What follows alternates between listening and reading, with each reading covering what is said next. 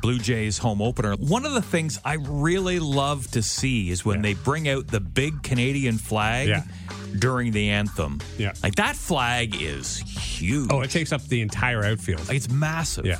And so many people have to hold that flag as they unravel it. Yeah.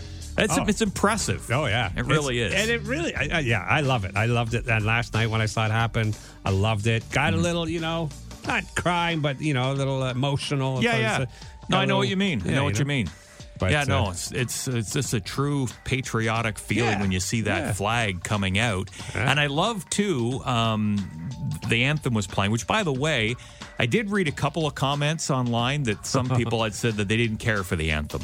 Last night, yeah. Really? I don't know. I thought it was pretty cool. I thought it was great. It was like a violin and a guy and a girl singing, and I thought it was pretty good. Yeah. No, I thought they did really well. But I did love at the end when, like, they have to pull that flag real tight, right? And at the end, they started to kind of shake their arms so that it kind of gave a ripple effect on the flag. Yeah. That was cool. Yeah. No, it really, I thought that it was all well done. It was better than the season opener anthem. With the That's right. Electric violin. They had the electric violin, and they were on the road. It just didn't work. Yeah, no. That didn't work at all, no.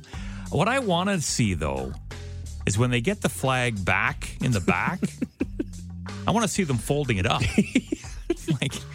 Just leave like one guy left. It's like, guys.